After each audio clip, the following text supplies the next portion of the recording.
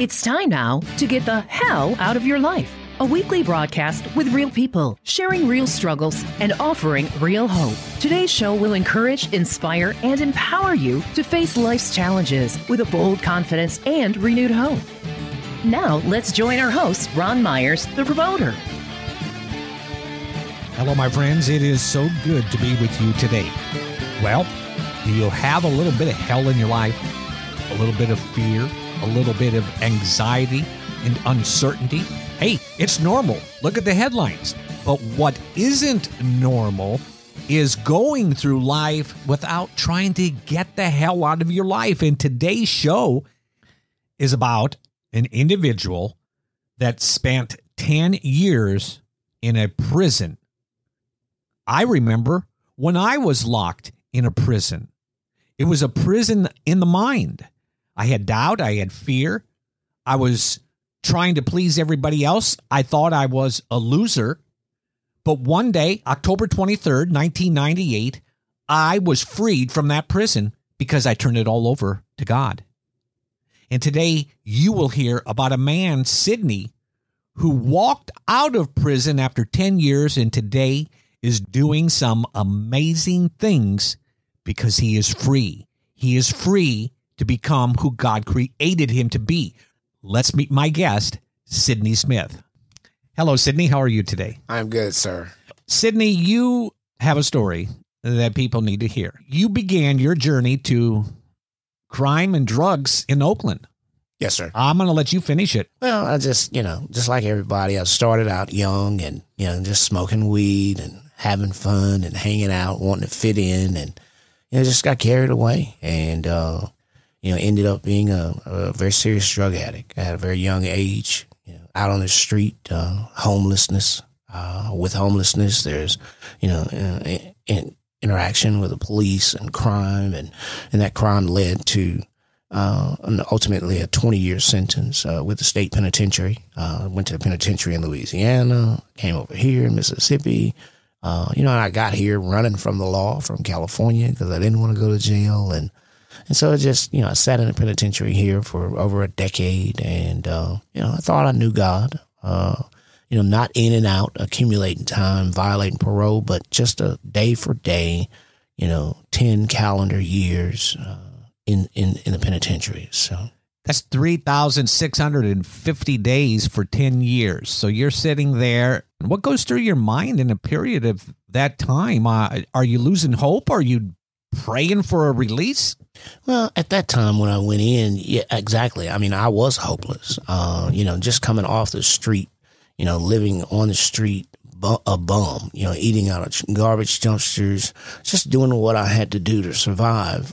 Pretty hopeless, labeled, stigmatized, loser, guilty, lazy, addict, just all of those terms were associated with me. And that in and of itself is another bondage outside of addiction. So you're in prison, and that's where people like you just described should be. So you felt at home and they're in prison, but was there something inside of you that said, there's more to life than this? I know God has a plan. Absolutely. I think even as a drug addict on the street before the penitentiary, there was always this small part inside of me. And I personally believe that every human has that small thing inside of them where I associate it to be the Holy Spirit and just motivating you to that this is not it, that there's more to life and, you can do better. And so I continued to try to get up and to dust myself off for all of those years and to try to find some hope to do something different. Now, the penitentiary in Mississippi, are you talking about Parchman? No, I never made it to Parchman, but I did attend. I was in Greene County. Paint me a picture of a typical day. What time do you get up? What time do you go to bed? What do you do in the meantime while you're sitting there behind bars? It's a lousy setup when you really think about it. It is set up for failure almost because there's no real structure. There are areas that you can have a job, but a large proportion of the penitentiary that I was in, there were no ability to work. And so, it was just sitting around in a dorm room every day, You wake up, you do the norms of going to eat breakfast at a certain time, 5, 6 o'clock in the morning, and the rest of the day is filled with nothing, just playing games and gambling and whatever everybody is doing inside of that building. And during the summer, I remember the temperatures, the buildings are metal, so the temperatures are raised over 100 degrees. And during the winter, the windows are broken, and so it was freezing. And so you're like a caged animal. Absolutely. And the people that look on the outside, they deserve it. They broke the law. They should be there. But there's something that was in you. It had to be in you that you had a glimmer of hope. You saw something in the future, and that started happening in prison. What was the transforming moment where the aha moment that you knew that everything was going to be okay? And it may be a little process, but God was going to do something with your life. That's twofold for me, because the place I was with all of the labels and the stigma and the hopelessness of addiction, one of those things were people. People invested in my life. People said that I mattered. People believed in me when I didn't even have the hope and the faith to believe in myself. I didn't understand what they saw, but they continued to encourage me and to pray for me and to uplift me. And so the other major part of that is Christ and what he did. His identity of who I am was transformed onto me, and that seed was planted by other people here that believed in me. And so it took root, and here I am. What is your identity? It's him. It's all him. And I'm alive to serve him and to serve others and allow him to live through me. So when did you walk out of prison? That was January the 4th, 2010. So that day was a day that will always be in your mind, right? You freedom. You walk out. What was the first thing you did when you left? Go get a cheeseburger? No, that's actually my wife met me at the bus station when they took the chains off, and freedom was really real for a few seconds.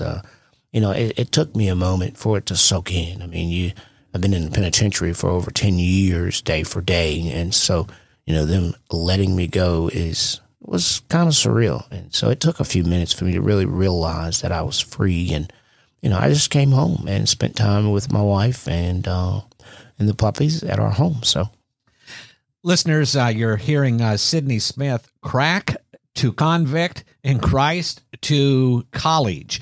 I'm reading the front cover of his book, and we're going to talk about his book in just a minute. So you're out in 2010. So then you had to start getting your life in order. Now, were you a felon? Absolutely. 3 state convicted felon. So you were limited, weren't you, in what you could do or even jobs that you could apply for? Well, I thought I was, based on the labels, based on the stigma, based on what society says about you. Yeah, so I believe that, and everybody does. So the world might have one idea of what your future is, but God, the ultimate creator of your future, he knew what he wanted you to do with your life. Absolutely. So tell us, what's happening in your life? What have you been up to in those 12 years? Well, those years were filled with school. So, that's where it started. I graduated Teen Challenge back in 2012 or 2011. And from there, I high school dropout, GED, enrolled in Mississippi Gulf Coast Community College and graduated there with an associate's degree and immediately transferred into the University of Southern Mississippi. And today I'm a 2-time graduate of the University of Southern Mississippi. I got my bachelor's in social work. I have a master's in social work. Also an honors college graduate. So I have a thesis, published thesis, original research. And today I work for the federal government as a licensed social worker. So got my rights restored through the Mississippi legislation. Just to, God is and can do, you fill in the blank. Well, one of the fascinating things about your story that affects me to a little degree is years ago, 3 years ago, I was running for the state Senate seat. And you told me something that I was the very first person you ever voted for in your life. Explain that to the listeners. Well, I got my rights restored through the Mississippi legislation, and, you just happened to be on the ballot. And so definitely, I knew enough about your character and your values to make that decision immediately when I saw your name. And I knew that you were running. But, for me never being a voter in the past, I wasn't acclimated to educating myself about, the people on the ballot. To be honest with you, at my first vote, I was just excited to be participating. I was excited to get a vote. Unfortunately, I didn't win. But when you told me that, it just made me feel good. I said, it's incredible, Lord. I met this man years before this election, and then he voted for the very first time in his life, and the vote was for me. So there's always been a little connection, and I have followed you. Sidney, you said a minute ago that the world tries to put labels to define us. There's people out there listening right now that have had labels of loser, worrier, overwhelmed, no good, you'll never amount to anything. God never gave them those labels. What's the label that God has placed on each of us? Well, he loves us. And one of those labels that I think is most important is that you're his child. And he created you and you have a purpose. And so those are the labels that carry a lot of weight.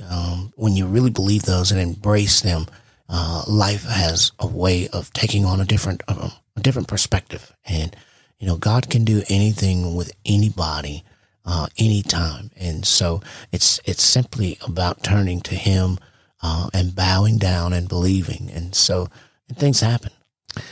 Sidney, a lot of people right now with the state of affairs in the world, rumors of war, possible war, gas prices are going up. Fear and anxiety are probably at its highest it's ever been in a lot of people's lives.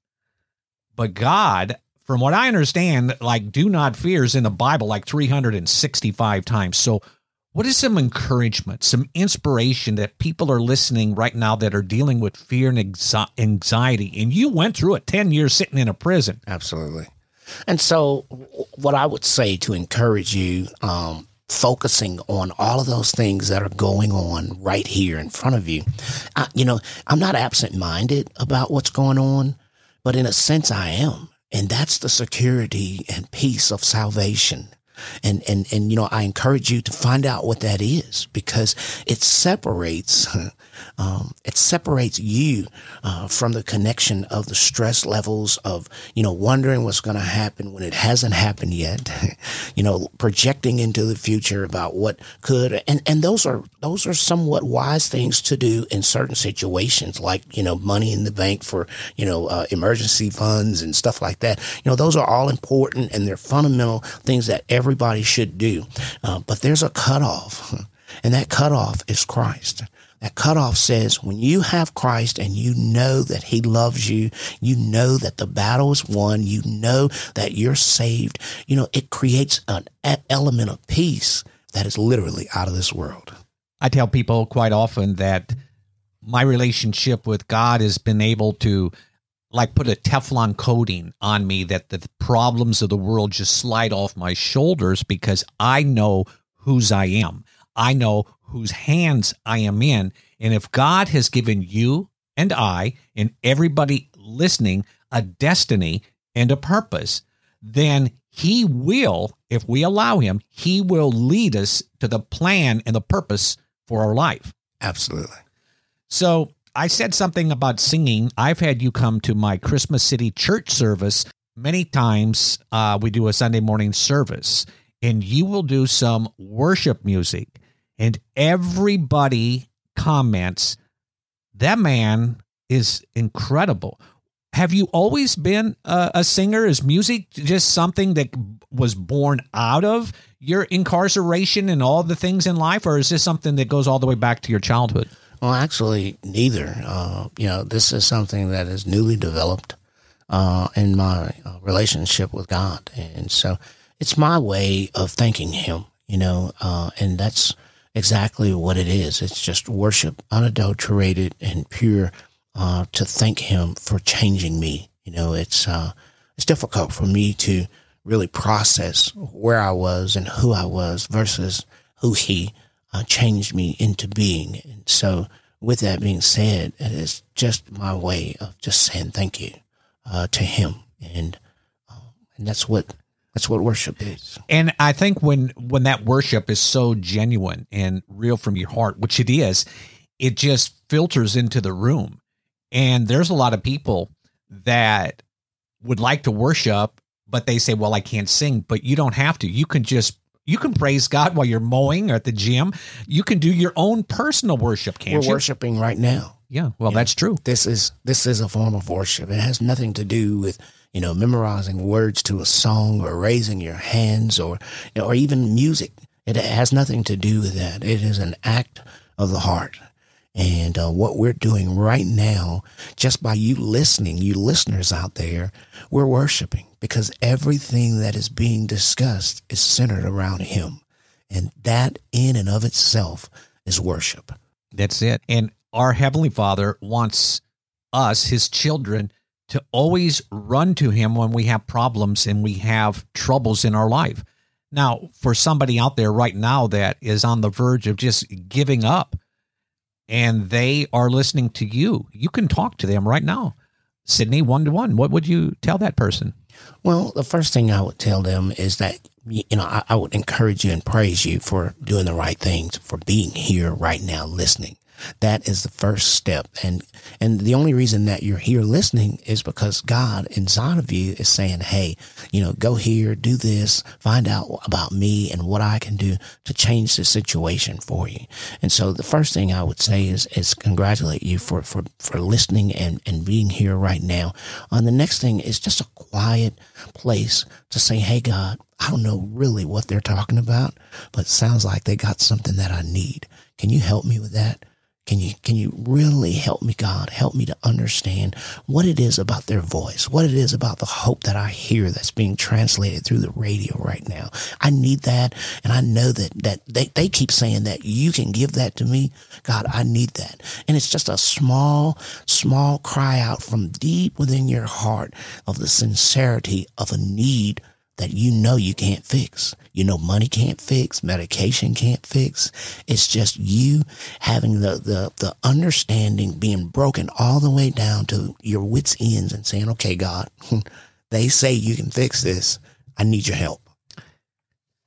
Now, your worship, there's always a song that a lot of us know that is very personal to us. It means everything. It kind of associates where we were and where we went through. Is there a song like that that just tells everything that you feel to God? Yeah, it changes though. It's a funny thing, and I think that the Holy Spirit uses music, where I'm concerned, to identify my growth through him. And so when he teaches me new things, there's always a song that he places in my heart that exemplifies and exhibits and displays that growth. And so that, for me, just being thinking that I was out of his reach and that I had done too much wrong for him to help me. And he just cut the roof open and when the building was burning down on all sides and I knew that there was no way that I could get out, he rescued me. Sydney, part of my story, and I have it in my book called The Promoter, the first half of my life, I was a secular promoter. I would promote, concerts, mud wrestling, beer festivals, anything I could make a buck at. And 22 years ago, I just felt God say, Ron, you're miserable. You're not happy because you're not in your destiny. And I felt him speak to my spirit, Ron, it's time to promote me, to promote God. You're a promoter. All of us that have had this life-changing experience, we love to tell people about what Jesus did for us. And I think it's important in this day and time that people need to hear real stories, real struggles from real people, because it's okay to read it and hear a message or a sermon. But when you hear someone or talk to someone like you, Sydney, that has been in the fire, but now you're doing wonderful things. There's something about that just really sows a seed of opportunity or promise in another person's life. Amen. So, your book. Tell us about your book. Well, the book, I wrote it in a pretense of whispering about me and screaming about God. It's just what you just got through talking about. I'm a promoter too. I don't have that registered name like you, but, I'm a promoter of Christ. And, for me to say that I am a living modern day miracle of God is huge. And I know that, after 27 years of addiction, walking the streets, eating out of garbage dumpsters, penitentiary, and today I've got a master's degree, my rights restored, and I work for the federal government. This is all unbelievably amazing. It really is. Well, I think what's ironic, you're working for the federal government who at one time put you away. And, and that, I want to throw this out there too. This is the greatest country in the world. It really is. My heart is red, white, and blue. And, and God changed it to be that way because it hadn't always been that way. I was stuck in the rut with, the sayings that everybody else has. You can't get a job in this country, and I'm a convicted felon, and, all of those things. But this is the greatest country in the world. Listen, I haven't memorized the Constitution, and, and those are the reasons why you think that this is the greatest country in the world, because of all of the freedoms that we have. And so my reason is a little bit different from yours. My reason is, hey, if I'd have been any other part of the world, any other country, and done a fraction of the things that I've done here, they'd have killed me a long time ago. And so this country has not only not done that, they've forgiven me. And now they've not only forgiven me, but they're embracing me. Here I work for the federal government. I'm 3-state convicted felon. So, and listen, this is all, I'm not going to say it's against the law, but it is unheard of for me to be licensed and have all my rights restored and be a federal government employee after all that I've done. What's Romans 8:28? All things work together for good. So sometimes, friends, that hell that we have had in our life, I don't care if it's drugs, it's abandonment, it's bankruptcy, it's termination, whatever it is, God can take your old and turn it to new.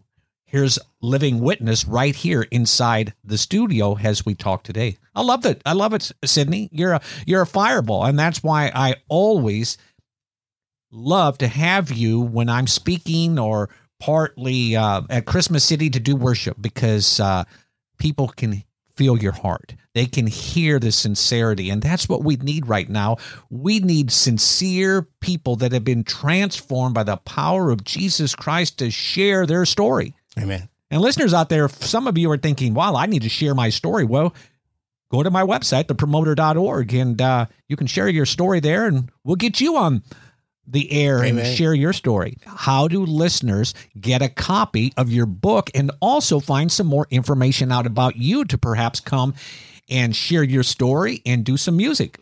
And so one of the easiest ways to get the book is Amazon.com. Unbelievably amazing.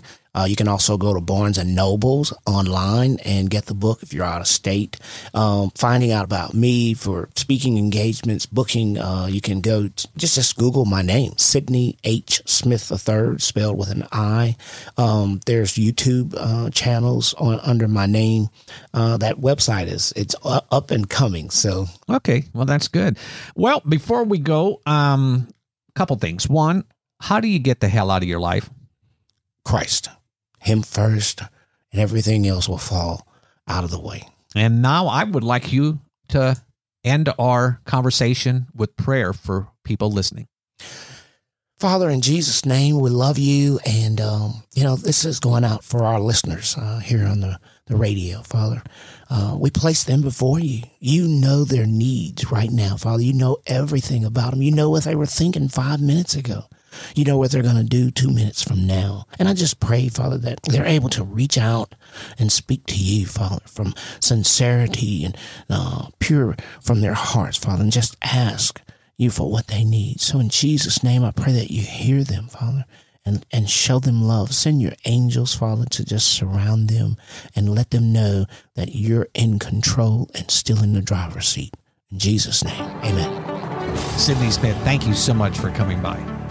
Thank you, sir. You're listening to Get the Hell Out of Your Life with your host, Ron Myers. Real stories, real struggles, and real hope.